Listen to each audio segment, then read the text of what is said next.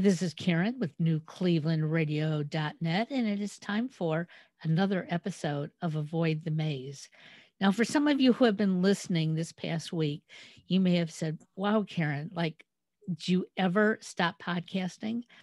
Well, this week has been very special because I joined a group called Podmatch. And on Podmatch, I have met other podcasters, and many of us have never been a guest on a podcast. But what I'm finding out is that the stories that these podcasters tell in their own podcasts can go even a little bit further when we share them on ours.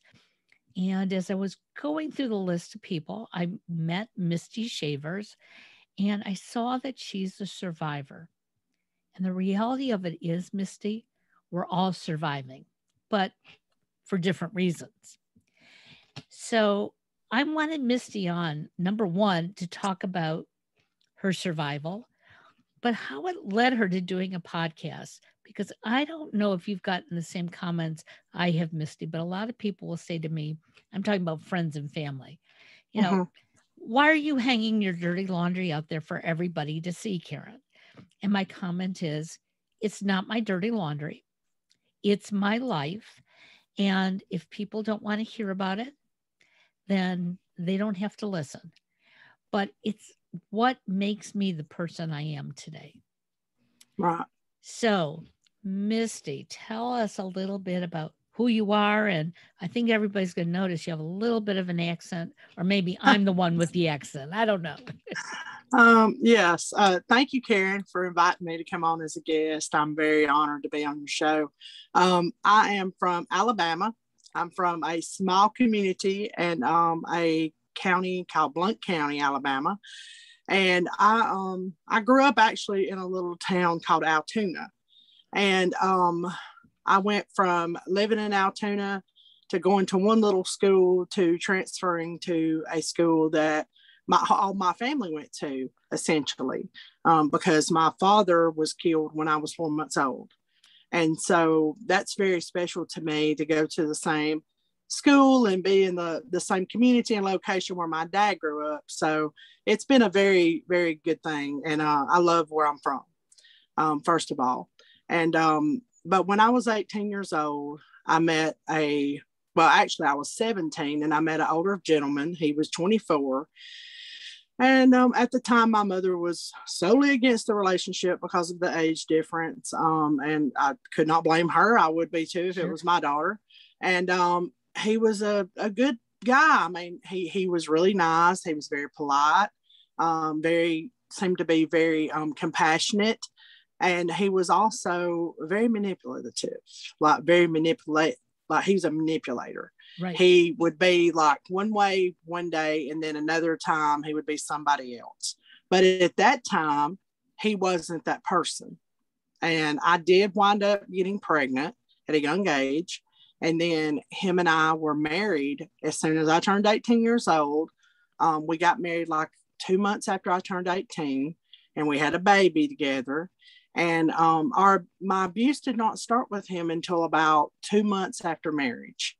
And it was just small things like a box of crackers would be sitting on a coffee table, and I would say something that really wasn't very bad at all, just comment on something, and it would trigger something in him, obviously, to make him angry, and he would automatically take it and just like hit me in the eye, just like the corner of the eye. And I thought, what is he doing? What is this? I didn't know what domestic violence even meant. And it wasn't spoken about where I'm from. Nobody was running around saying, let's do domestic violence awareness. Right. Let's talk to this victim or this survivor. This wasn't a thing in 1996 from this community, So this rocked on for like a few years. I mean, at least 3 years of my life was consumed by isolation, manipulation, narcissistic behavior. He was quite violent at times. He sexually abused me at times. So I was so traumatized at it, and I'm sure I went through postpartum after having a baby and being that young, Yeah. and I was very, very calm. I was a very shy young girl at that time. And I was just a girl. I look back on that time now and I was just a girl. I wasn't a woman.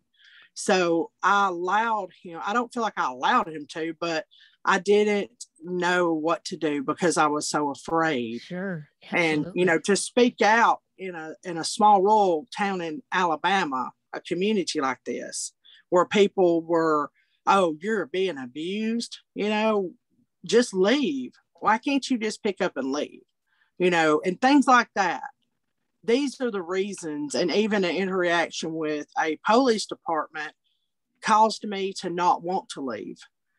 There was just so many things, train of events that happened, at certain times that made me afraid. Sure. And, absolutely. I didn't know how to survive domestic violence. I didn't even know what it was. And I didn't know why I was being abused, and I knew that mentally I wasn't all there because he had traumatized me so hard that I lost who I was because I was so consumed with fear.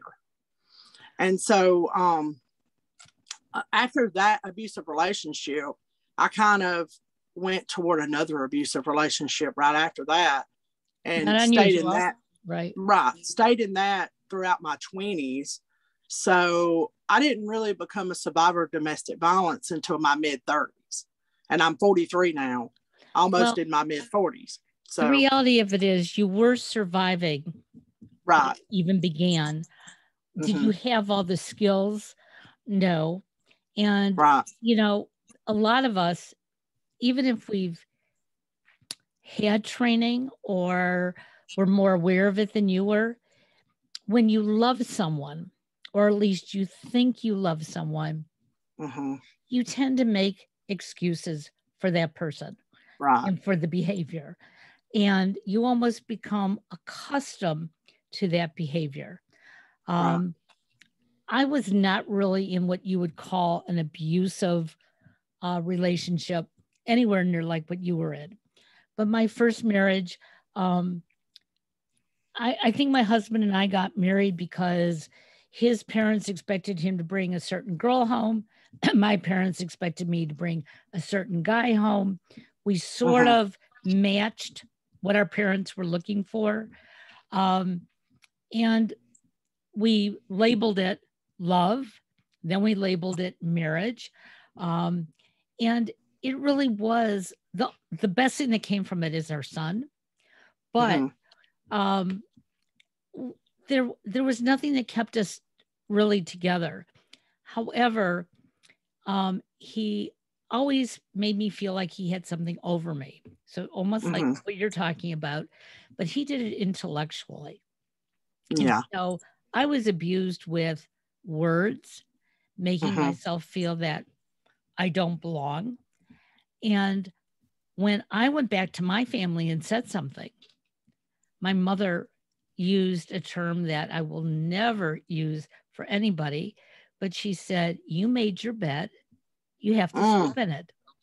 And it was like, but I think maybe I made a mistake, Mom. And she said, "That's up to you." And I think a lot of it was the time and how she was brought up. And so I'm sure for yourself, living in a small town, not really being aware of what abuse really was, loving a man, you just like survived through it every time he attacked you. Oh yes. And he was very violent even with my child around. And I wasn't allowed to be at my mom's but over a certain period of time. And I can remember an incident where I was working a job. He wouldn't work. I worked. And I was working a job and I had to come by my mom's and get my child. And she was just a baby. She probably wasn't but about 6 months old. And I remember him saying, you better not stay at your mother's for no long period of time, because if you do, you're going to get it. And me just missing my mom and not being able to see her for a long period of time, I overstayed. And I remember when I got back home, I was sitting on the couch and I was holding my daughter. And he just come up and just hit me, I mean, ball fisted, just like a man, right in the face. And I remember it just jolted me. It shocked me and jolted me. And I just kind of, I had my baby in my hands and I just kind of gently rolled her onto the floor. You know, incidences like this is what I dealt with. Wow. And, you know, I don't really talk. Whenever I started the podcast, I didn't really go into major details about what exactly happened. Sure. Well, a lot of that's because I'm planning on, I'm still going to write a book. And so I did want to talk about some of my journey, but mainly how I was able to heal from that journey. Yes. You know what I mean? Right. And that way I could help other women, because I know that there's so many out here that need to heal from what they have went through. Absolutely. And they're, you know, I reach out to so many survivors every day, and some have not healed, but they want to advocate. But my advice to them is, please get healing before you try to help someone else, because you get yourself in a pickle doing that, because you're going to just turn back around what all this person's went through, and you're going to cause more damage, not only to yourself, but to them too, you know? So, and, you know, they have, I'm assuming that these women feel that if I can help somebody else, it's going to help me. But you are right. There has to be some form of healing, self-love for yourself before you can give it to another person. So you went through a second abusive relationship. When you got out of that relationship, that you said, okay, I'm going to cut myself off from this, and now I'm going to really work on my healing. Yes. The second relationship, he was way older, like the first one. And he was a drug dealer, but he didn't act like, I mean, like, he was honestly one of them people that had he was a journeyman electrician, had a full-time job, made great money. You would never know in a million years that he dealt and dabbled in drugs. And he turned me on to that lifestyle. And it was just an every weekend type of deal. But those drugs were my way out to numb me from the abuse that I had went through. So that rocked on, you know, for those years. And then I finally put everything down. And I finally started a journey of self-healing.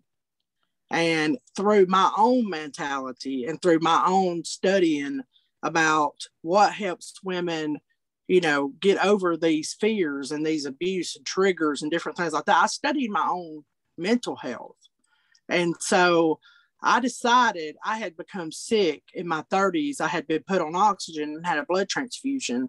And I thought, what am I going to do as an advocate? How am I going to start this process of this journey?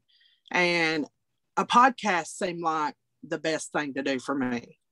And it's just something I came up with on a whim. And I was spending a lot of time by myself.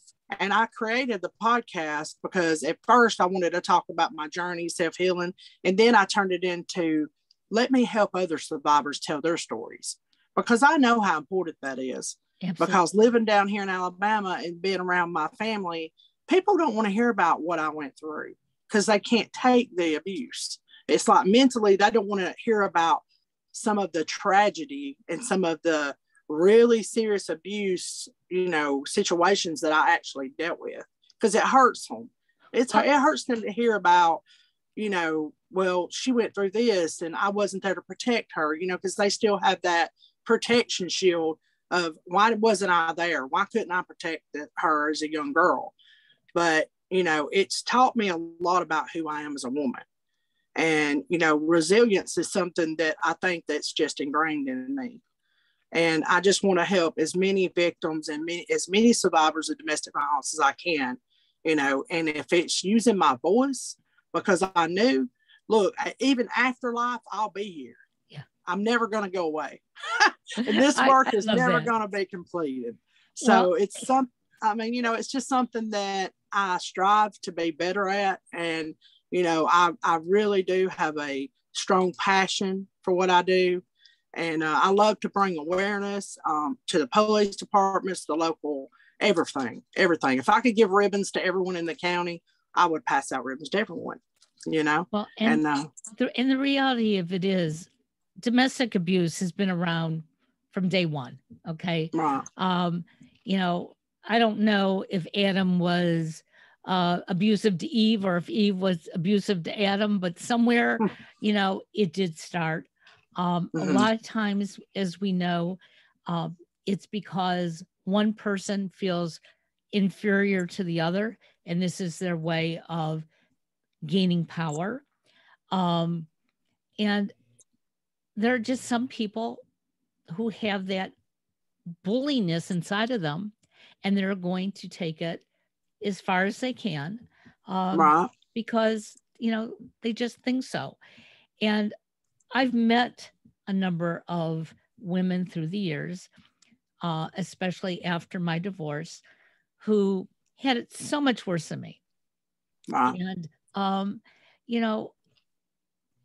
not one to judge. I'm not living in your shoes. I can't tell you if you should walk, when you should walk, or if you should stay, because that's a personal choice. Right. And some of us as women, we think that we can cure the person. And the reality of it is they have to cure themselves. They have to see what they're doing. It's about control. It's simply about control. And that's what a lot of abusers want, is they want control. And when they feel like they're losing control, that's when they're at their dangerous. Right. They're most dangerous. And there are women who are abusers as well.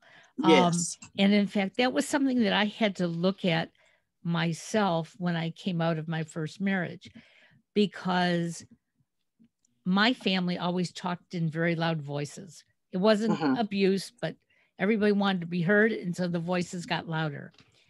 And my ex-husband grew up in a very mild-mannered home. And so when he would say and do things that upset me, my voice would get louder and louder and louder. And I'd turn red in the face.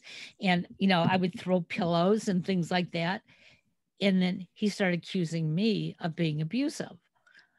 And I had to stop and look at myself and say, in some ways I am. Yeah. It's, it became a pattern. And so I had to also learn, what, there's things I have to change about myself. It's not just leaving the situation, but knowing how to react in these situations. So the women that you meet, again, you talk about being from this small town in the South, and those of us who are up north in bigger cities, we have no idea what small town Southern living is like. So tell me a little bit about that. Is it really what we see in the movies, that even though you're watching TV like us and watching movies like us, you're still seeing this very small community aspect of life? Being from a small community and having women that are abused or survivors in this small community, you have a lot of rural areas, which, you might have to drive, you know what I mean? Like 30 minutes away to get to a city. And it's a relatively small town, just relatively small living. You have restaurants and, a Walmart or, convenience stores and things like that, and a few shoe stores. And, it's just very, very, farming. This is a farming community. Okay. There's a lot of rows of, corn and cotton and, farm equipment in the smallest town. And, and when you go through the town, it's a highway. Got it. I mean, but relatively everyone knows everyone from the community, just about. There have been a pretty good bit of people move into the neighborhood, into the new community, or into the community from, back when I was younger. I did know everyone and everybody knew everyone. And now there are new people that I'm not as acquainted with, or, and relatively in a small community like I stay to myself mainly. I'm the type of person that's sort of reclusive, I guess. And, because of the work that I do. I don't really like to be out there saying, hey, well, I mean, I am, but I'm not, if that makes sense. But you won't hear a lot from women that are being abused in these small towns. They're not going to come clean and be like, yes, I'm being abused, because a lot of it is because they feel like they're going to be ridiculed. The people are not understandable, not always, because they don't understand it. Right. Education is the key to learning about what domestic violence is, and non-judging and non-shaming or blaming victims. You've got to have an open mind to understand what domestic violence really is. You can't put blame on a female that's being beat down to no end. Right. Because once you do that, you're breaking her from trusting anyone. She won't trust law enforcement. She won't trust her doctors. She won't trust the advocate. She don't want to talk to an advocate, because these are things, and it goes back to she takes up for him kind of thing. Right. Because of trauma bonding. She feels sorry for him. She wants to help, and she wants to save him. But he has to be willing to save himself. And it goes back to men being abused too. Men get abused. Men are afraid of they're not going to be masculine. Right. Their masculinity is going to leave them, and people are going to make fun of them, judge them for being abused, and not walking away from the female. So both sides of the fence, you just got so much that goes along with abuse. We could talk all day about the different studies, the trauma bonding, the will of, control. And that's a very interesting thing to look at, because, you've got so many subjects that's on the wheel. And I'd have to be looking at the wheel, or I'm going to mispronounce some things. That's okay. So, I mean, because my brain works to 90 miles an hour, because I do so much work, I think. And I'm constantly talking to different women or different people, or, my phone stays open to the community. And my messenger stays open. I'm never closed. So, and I do my victims advocacy work on a volunteer basis. And I do not make money from my podcast. When I first started, I had a small sponsorship through Spotify and a couple of other places, but it wasn't but 5 cents a podcast. Right. Yeah. And it went right back into the podcast to promote it. So, and I do all my work on a volunteer basis. And most of us who are in podcasting today, except for some of the big stars, we do it for one reason, and that is to share information, to help each other out. And as I told somebody earlier today, sometimes it's my therapy for the day, because it reminds me of what is going on around me. And it says, hey, take a good look. Okay. Right. You doing your best. Okay. And, sometimes I have to look at myself in the mirror and go, no, I'm not. I'm taking on everybody else's problems. And now I'm sort of taking it out on my friends and family. And I have to take that step back and say, hey, what triggered this?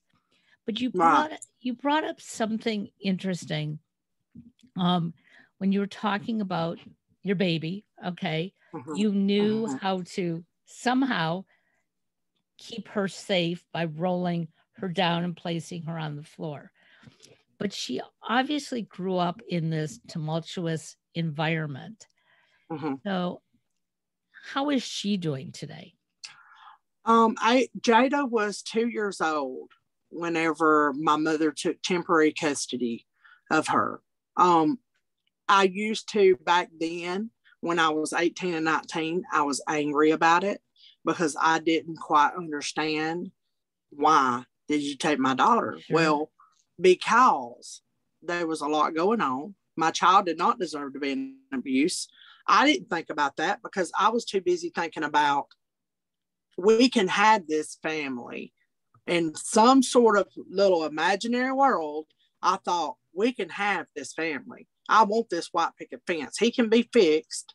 We can have a family. We've got a baby. It wasn't going to happen, simply because of who he was. Sure. My daughter was basically raised by my mother, but whenever I left the abusive situation, I came back home and I helped, in and outward when I could. Sure. Jada went to first and kindergarten school with me. And then when she turned 7, she chose to be back at my mama's. So this was her lifestyle.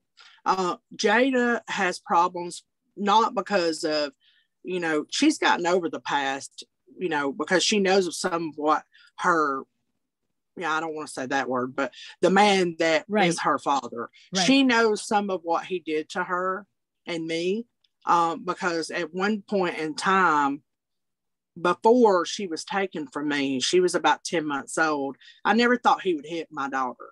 Never. Because he never did around me. He never abused her like, I'm going to beat her up kind of thing. Okay. So I allowed him to babysit her. He begged and begged. He was living with his dad in Arab, which is a community over. And he begged me to let her stay with him. And I did. Very, very not smart of me. I was a young girl. I was very gullible and very manipulated easily. And so I let him keep her. And when I come on Sunday to pick my child up from Friday to Sunday, her face was black from here up. Oh. She didn't even look like the same child. Police reports were made, pictures was taken, and the police department that was supposedly supposed to get him, put him in jail, convict him of this, lost everything. They lost the pictures. They lost the police report. Everything was lost. Wow. He got away with it. He got away with everything. He's still getting away to this day. He's 50-something years old. He's remarried to a girl that's 2 years older than our daughter, my daughter. She's quite young, in her late 20s.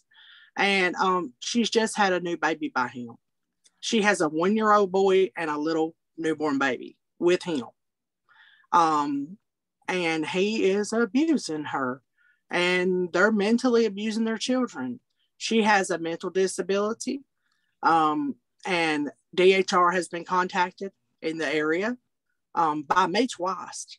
And I think they thought I was out for revenge. You get what I'm saying? Yeah. So DHR really didn't want to hear what I had to say. But other people in the family, his mother, his father, have also come forward and said, we've seen these things happen. But DHR's response to me was, you're a victim's advocate. You know that we can't give you information about who's reported. Okay. And I said, but I already know who's reported. And what is it going to take? One of these babies winding up in the morgue for you to do something. And it worries me and bothers me. And I let it really affect me. And I think my daughter lets it affect her. And she suffers with Jada has epilepsy and some thyroid issues. So a lot of Jada's problems is due to her health.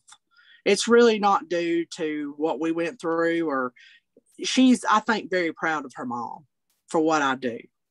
And last year, she actually made the purple ribbons that went to the sheriff's department. Oh, how wonderful. Yeah. And she didn't get recognition, but I thanked her, and this year I'd like for her to go with me and deliver them and be a part of it more, because I feel like she would really, really like that, and I try to make my daughter a part of things, when it comes to this, but she's very smart and she's got 2 little girls, and she's a very good mother, and I'm very proud of her, and we have a good relationship. But she knows all about what her father does, or whatever you want to call him. I call him something totally different. I'm sure you do, and it's okay. I call him a donor. So okay. Yeah, he's just a donor. That's it. Jada really hasn't never had that father figure. And they say that, just because you can conceive a child, it doesn't necessarily make you a parent. Okay? Right. And yes. You did a lot of things the right way when you were going through this. I know it had been painful, to say to your mother, okay, take my child. Well, I try to fix this, where I'm sure your mother in the back of her head was saying, it's never going to get fixed. Like, why don't you both come with me? But we do a lot of things out of emotional support. We do things because we think we're in love or we want to be in love. Right. One of the things I'm learning about today's generation, and it's quite interesting that, I look back when I was in my 20s, all my friends, we were going to get married, we were going to have kids, we were going to have that white picket fence. And, life was going to be beautiful. And for some of us, it turned out that way. For others, it didn't. Because our generation also learned that, you know what, if it's not right, walk away. So my generation, there was a lot of divorce. Right. Today's kids, they're not rushing to get married and to have the white picket fence. And it's okay to move from one relationship to another. And they're looking for safety. And young girls today, except for a few that get involved in bad relationships, they know when to walk. Right. But as you said, it takes education. And if we don't have the education in place, how are people going to know what abuse is all about? Right. I want to mention a couple of things real quick. The case with Gabby that just happened. Right. That really hurt me. And I'll tell you why, not only because of what that poor girl went through, but when those videos came out in the light, TikTok had them. Yep. I mean, and then you had people victim blaming her so harshly. People that don't know about trauma bonding, gaslighting, all of these things that I could see clearly in these tapes. As an advocate and as a survivor of domestic violence, I saw myself in there. Like seeing her in the back of that police vehicle. I saw my own self sitting there talking about what my abuser did to me in some sort of ways. And then I seen my abuser in that, whatever you want to call him, murderer. I seen my abuser standing there gaslighting. That's what Brian did, gaslight. He still, no matter where, I don't know where the boy is. I hope and pray to God she gets justice. She deserves justice. Right, absolutely. And I just, it tore me up that here I'm an advocate and survivor, and I'm working so hard to defend these survivors and victims of domestic violence. And here I'm having to defend a girl that was found deceased. Yes. I think that's shouldn't have sad. To be that way. That is sad. Right. We've come, I thought, here we are in 2021. There should be none of that going on. Well, you know what I'm saying? And I've also heard on social media how people are blaming his parents and her parents because they knew that this was an abusive relationship. And you can only blame the parents to a certain point. They were both of age to be together. And, I know I have a 31-year-old and a 45-year-old. If I said to either one of them, you shouldn't be in a relationship, this is bad or whatever, they're not going to listen to me because they are their own person, or they want to at least be. So in Gabby's case, to some degree, I think she knew what the situation was, but she also saw so much good. She saw how the family brought her in and loved her. He saw that her family brought him in. So they had this protective bubble around them. And then protective bubble burst. And so I think part of the education that we have to develop is let us all know that when other people see things and they tell you, that's part of your education. You need to listen. Right. Well, I did an educational program last year that was called the Man Up Movement. It was developed, there was really no development. There's not really a program, but a young man, there was a young girl that was murdered by her abuser here in Alabama, and he was friends with her, and he was a coach of a high school football team. And not the abuser, but the man that was friends with her. And he went and created this document about man up movement. Let's these football coaches start giving these documents out to these football players and let these young men understand what domestic violence is and how will they stand up for survivors and victims whenever they see something happening. And so I took that and I emailed him and I said, look, can I be a part of this with you? I would love to help you develop this. We did make it a business name in Alabama, and we got to develop the program. He's kind of moved away, like in the southern half. I think he's in southern half of Alabama now. But I went out to the schools, a couple of local schools. We did T-shirts. I had them sponsored T-shirts made, and I went and just talked to the coaches and asked them, "Can I come speak to your boys about the Man Up movement? Will they sign it?" And so they did just that. And we got some media coverage with it. We got a news article, and then we did get it got on the local television station. And so I was very proud of it. It needs to be developed. There needs to be a lot more people involved. So we cannot just educate young men. And I think that the name should not be just Man Up Movement. It should be named something else.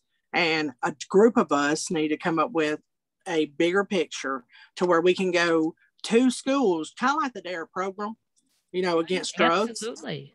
Right. We need to come up with a program where we can go out to different schools and talk to all of the school, all of the children, the females to the males, because it really does start with children.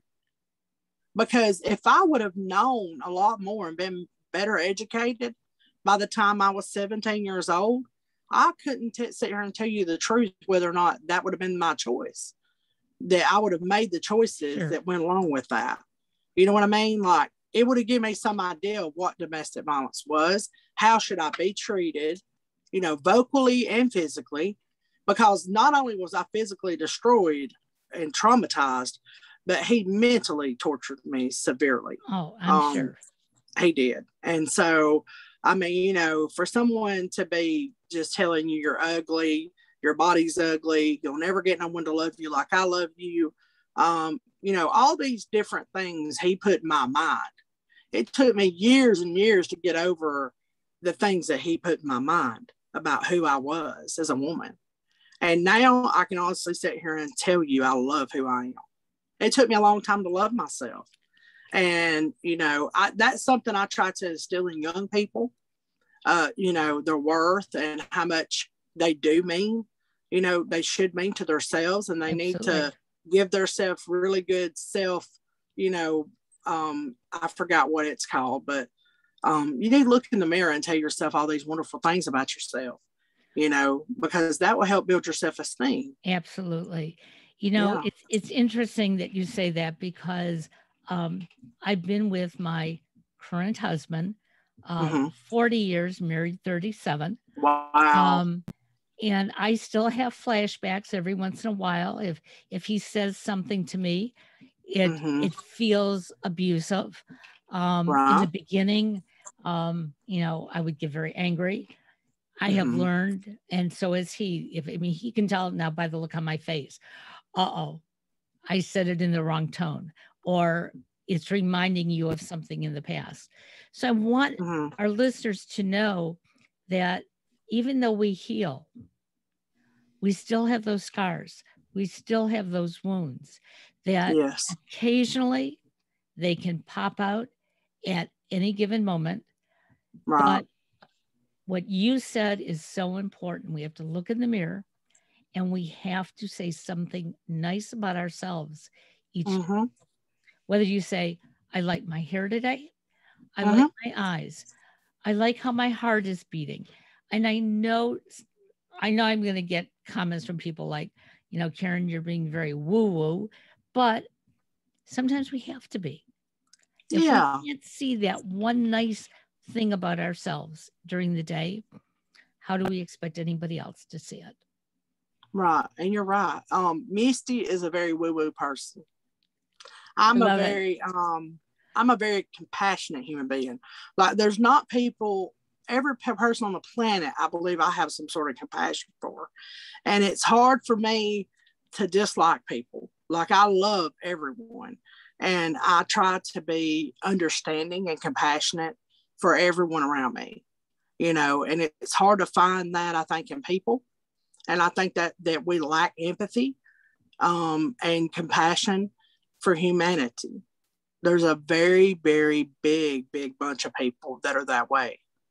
And we got to teach our children to grow up and learn how to love ourselves and learn empathy and compassion for all humanity. Because the world would be a better place if we did so. And there wouldn't be near as much domestic violence going on. You know what I mean? Yeah. And that learning begins at home. Okay. Right. And yes, your mother must have had her hands full losing your did. father, early on. Right. And she did what she knew how to do with the resources that she had. And so if you're a single parent out there, or even, a monogamous family working together, you only have the tools that you know about right now. Right. And that's why our podcasts are so important, because we're telling you, go out, look for them, ask questions, because if you don't, then you're going to be stuck. And being stuck can cause violence. And we don't want that for anyone. Right. No. And at the very top of every podcast, I try to give the information that's out here that could be helpful to someone listening. And my hopes is that they will be a victim in a shelter. They'll be a victim that could get away from that abuser and be riding in her car going down the road. And maybe she's got the podcast tuned in. And maybe there's something that she heard me say, or she's heard a survivor and advocate that's come on to be a guest say, that could completely change the course of her thinking. Maybe she's at that verge of getting some safety and getting out. But maybe there's just one thing that we can say to her that will break her and she'll be free from violence. And, and I think that it's always good to know that you're never alone. Absolutely. You're not alone in that. And so I would have it would have helped me a whole lot if I'd have knew I wasn't alone. But I did not know that I wasn't alone. I didn't have a clue. Right. I was this young girl being abused in this small community, in this small town, and I virtually felt like I was by myself. And, I'm just doing God's work now. I believe that there's a God. That's my spirituality. I try not to push it on other people. I know it says in the Bible to preach to other people and let them know about Jesus and God, but it's something that I have a personal relationship with the Lord. And I feel like I do God's work, and I feel like that I'm trying to save lives, before I end, my world or my journey ends in this world, because we're all going to face the other side. Absolutely. And before I leave this world, I want to make sure that I'm given the tools and I'm doing the right thing as a human being to save lives and to help other women. That's just, I'm a caregiver. I worked in nursing homes for 19 years before I became sick. And, before I became a podcaster and an advocate. And, as an advocate, I just try to save lives and help other women. So, and that's my journey. Can you give us, first of all, tell us how to find your podcast? Mm-hmm. Then is there a national hotline that people can contact if they're being abused? Yes, the National Domestic Violence Hotline number, I don't have it. Okay, I will look it up and put in the show notes. Yeah, then. Yes. The National Domestic Violence Hotline number is available. They have advocates that are on hand to help women. They can find you a shelter in your area. You can actually go on domesticshelters.org, and they have a search engine, and you can type in your area and it'll come up. Wonderful. And also, I'm a Survivor podcast. You can find it on iTunes, Spotify, anywhere you can find a podcast, it's there. It's on 20 different platforms, including iHeartRadio, Pandora, Audible, Amazon. I mean, just ask Alexa, she'll put it on there for you. If you don't have access to Alexa, you can find it. And it's ranked 3 on FeedSpot, and I'm very proud of that ranking. It was ranked 8 last year, so it's went up in the rankings, and that makes me very happy. Absolutely. And people can follow me on Instagram. They can follow me on Facebook. My Facebook is Misty Shavers, and that's spelled with C on the last name, Chabiers. And then I think it's Misty, aka Mista. And I think it's like that on my Twitter too. So that's my social media. We'll put all that social media in this show notes. So there's no excuse. If after you've listened to this and you go, what did she say? How can I connect? We'll let you know. Again, listen to Misty's podcast. Share it with somebody who you think may need some help. Sometimes they don't want to hear your words, but if you say, here's a podcast, you may want to listen to it. They may get something out of it. I do want to mention one more thing before we hang up. Let's see. I did do a podcast with a survivor called Kathy Kleiner. Most of you listening probably know that name because she survived Ted Bundy. I don't always speak to just domestic violence survivors. I do podcasts with survivors, period, that have survived violent crimes. Plus, she survived cancer. There's a whole lot that she has survived in her lifetime. But back in the 70s, she was at a sorority in Florida, and he attacked her and another girl in a sorority room.